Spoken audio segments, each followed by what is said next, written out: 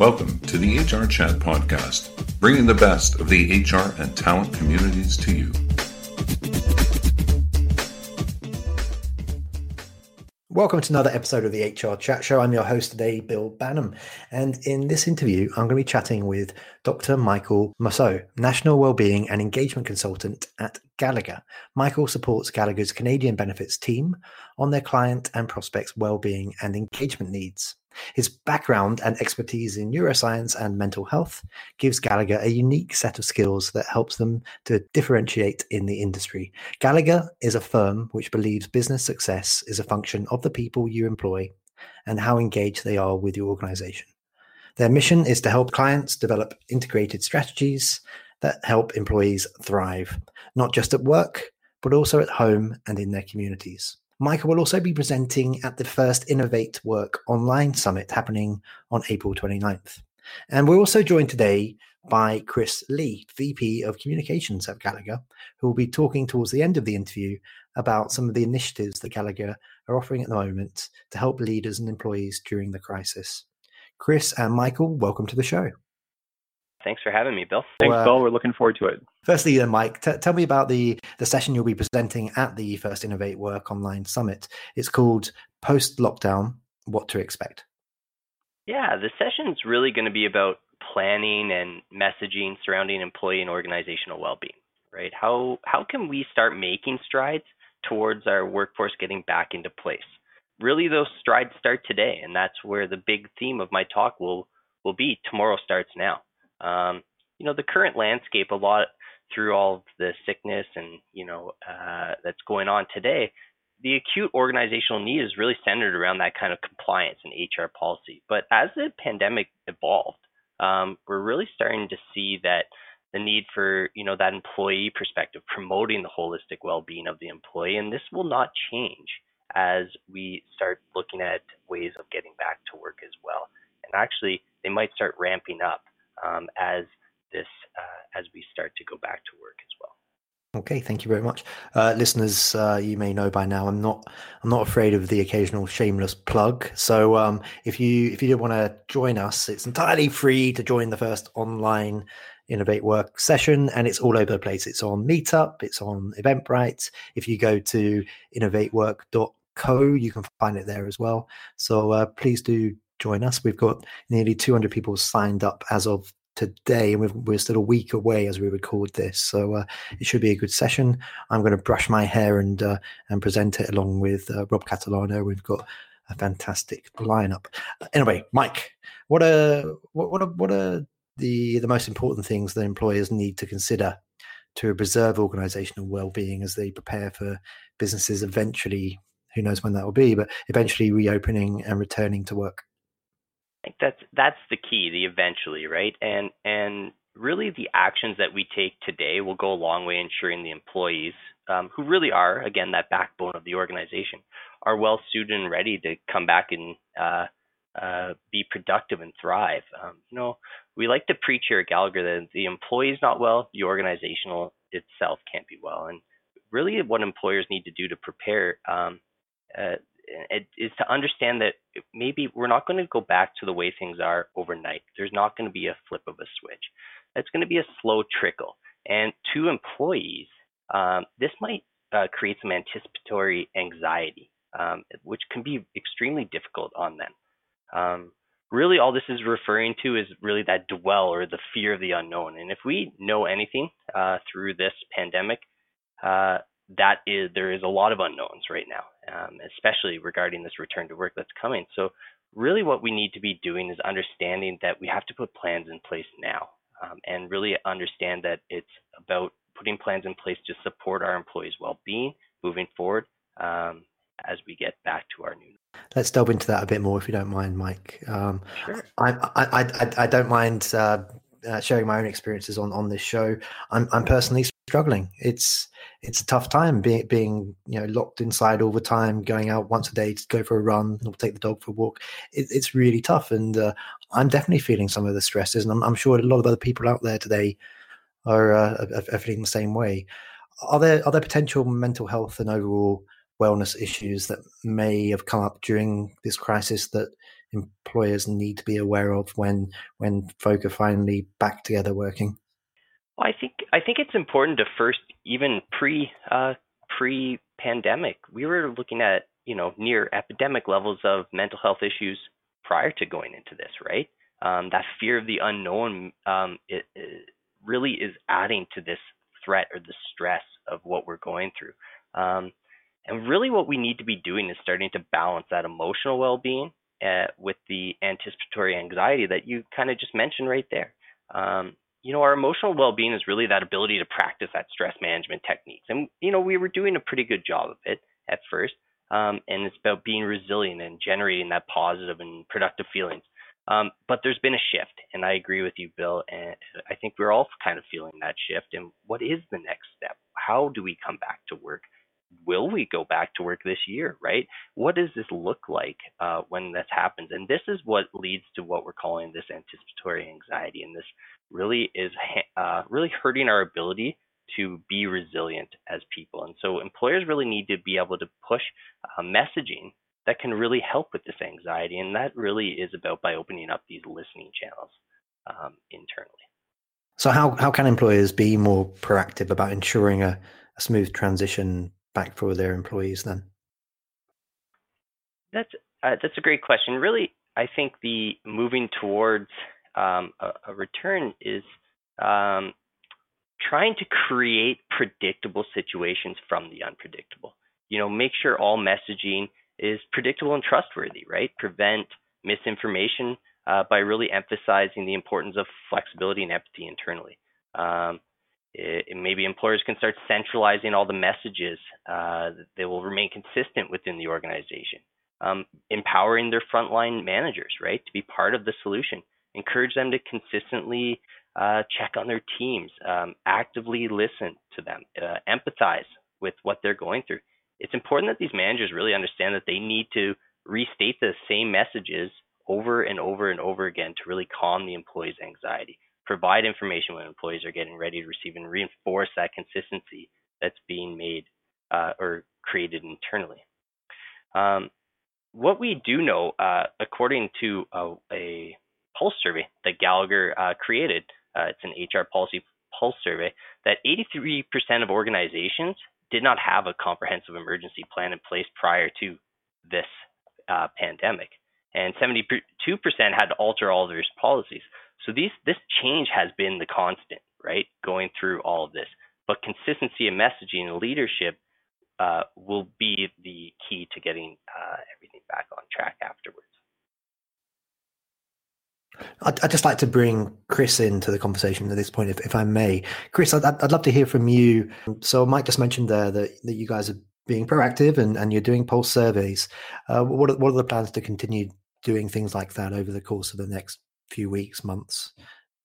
Yeah, definitely. I think Gallagher has made a lot of efforts to stay connected with employers and giving them a voice to kind of share the different kinds of things that they're doing to try to prepare. And to Mike's point, I think the fact that this pandemic has come at a time to be a bit of a wake-up call for a lot of employers to look for different ways to prepare for incidents like this, and having this emergency preparedness sort of frame of mind. And I think that's one of the things that we've been working a lot on with the broader team at Gallagher is how can we help equip employers with ways that they can prepare for, whether it's coming back to work, whether it's understanding what the updates are that are coming in from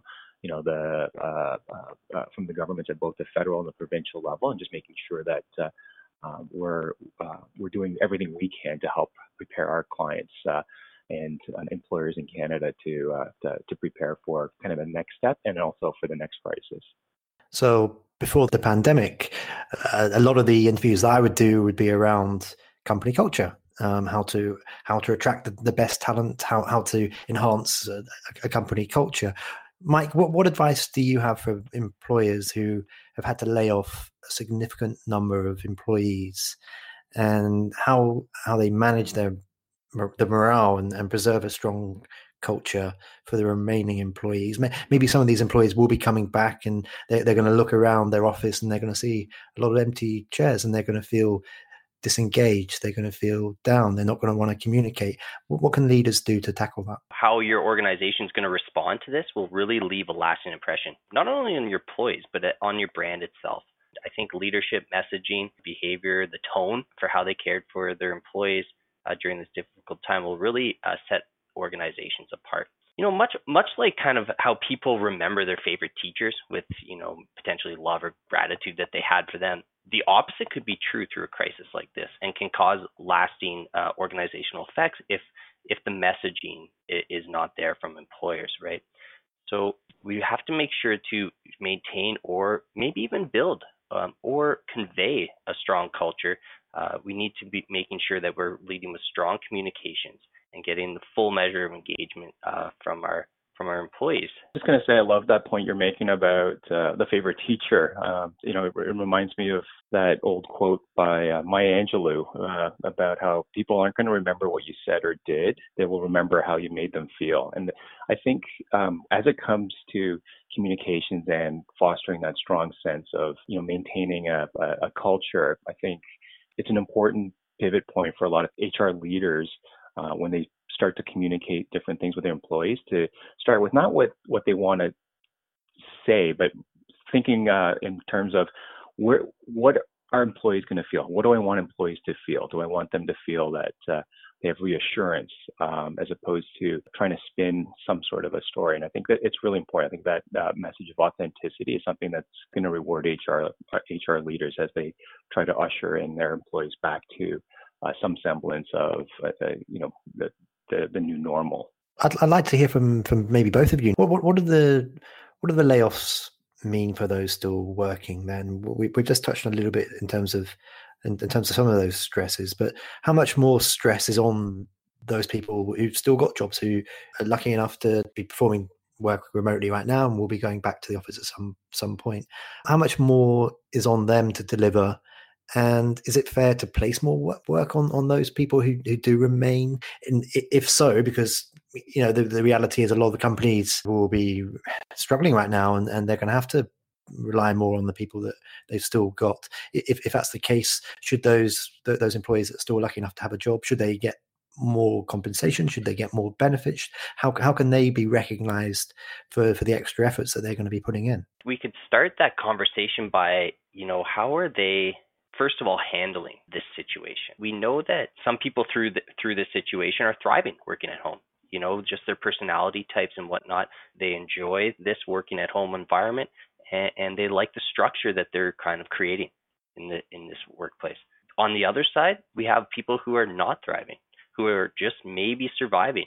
And, when you're looking at them, there could be prevalent issues, deeper underlying issues of mental health. Maybe there's also areas of addiction or obesity that they're trying to battle as well. So these other areas are things that we have to be cognizant of with employees.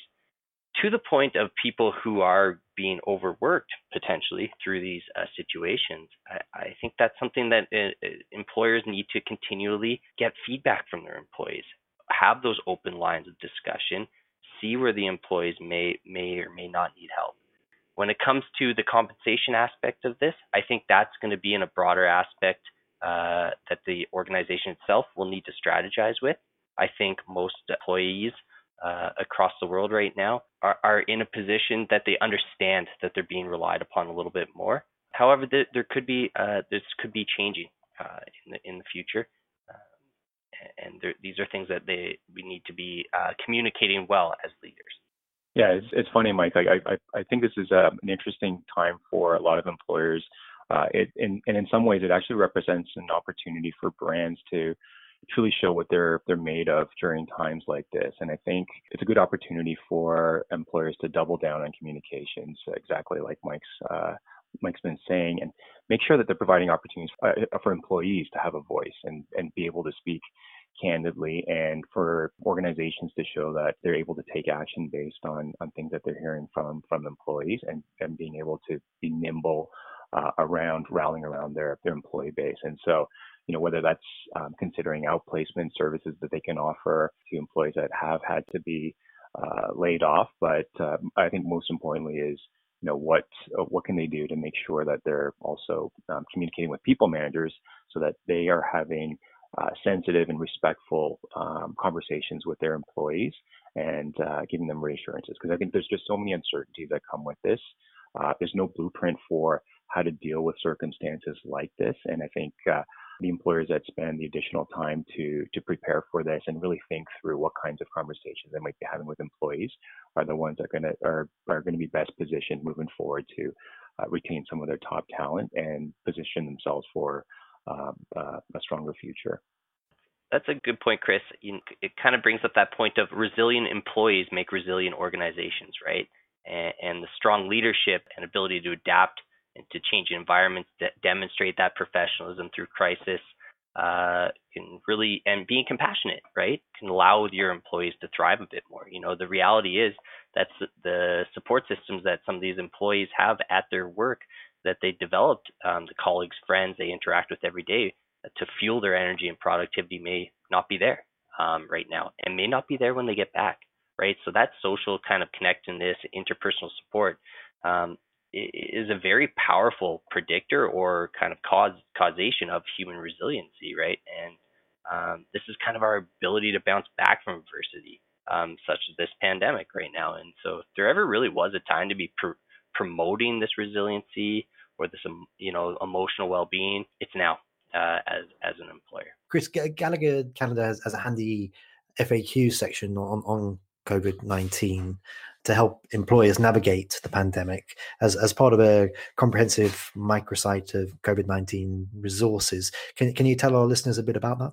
I think right now it's been an amazing response by the corporate community in Canada in general. There's been so many different messaging that people have access to.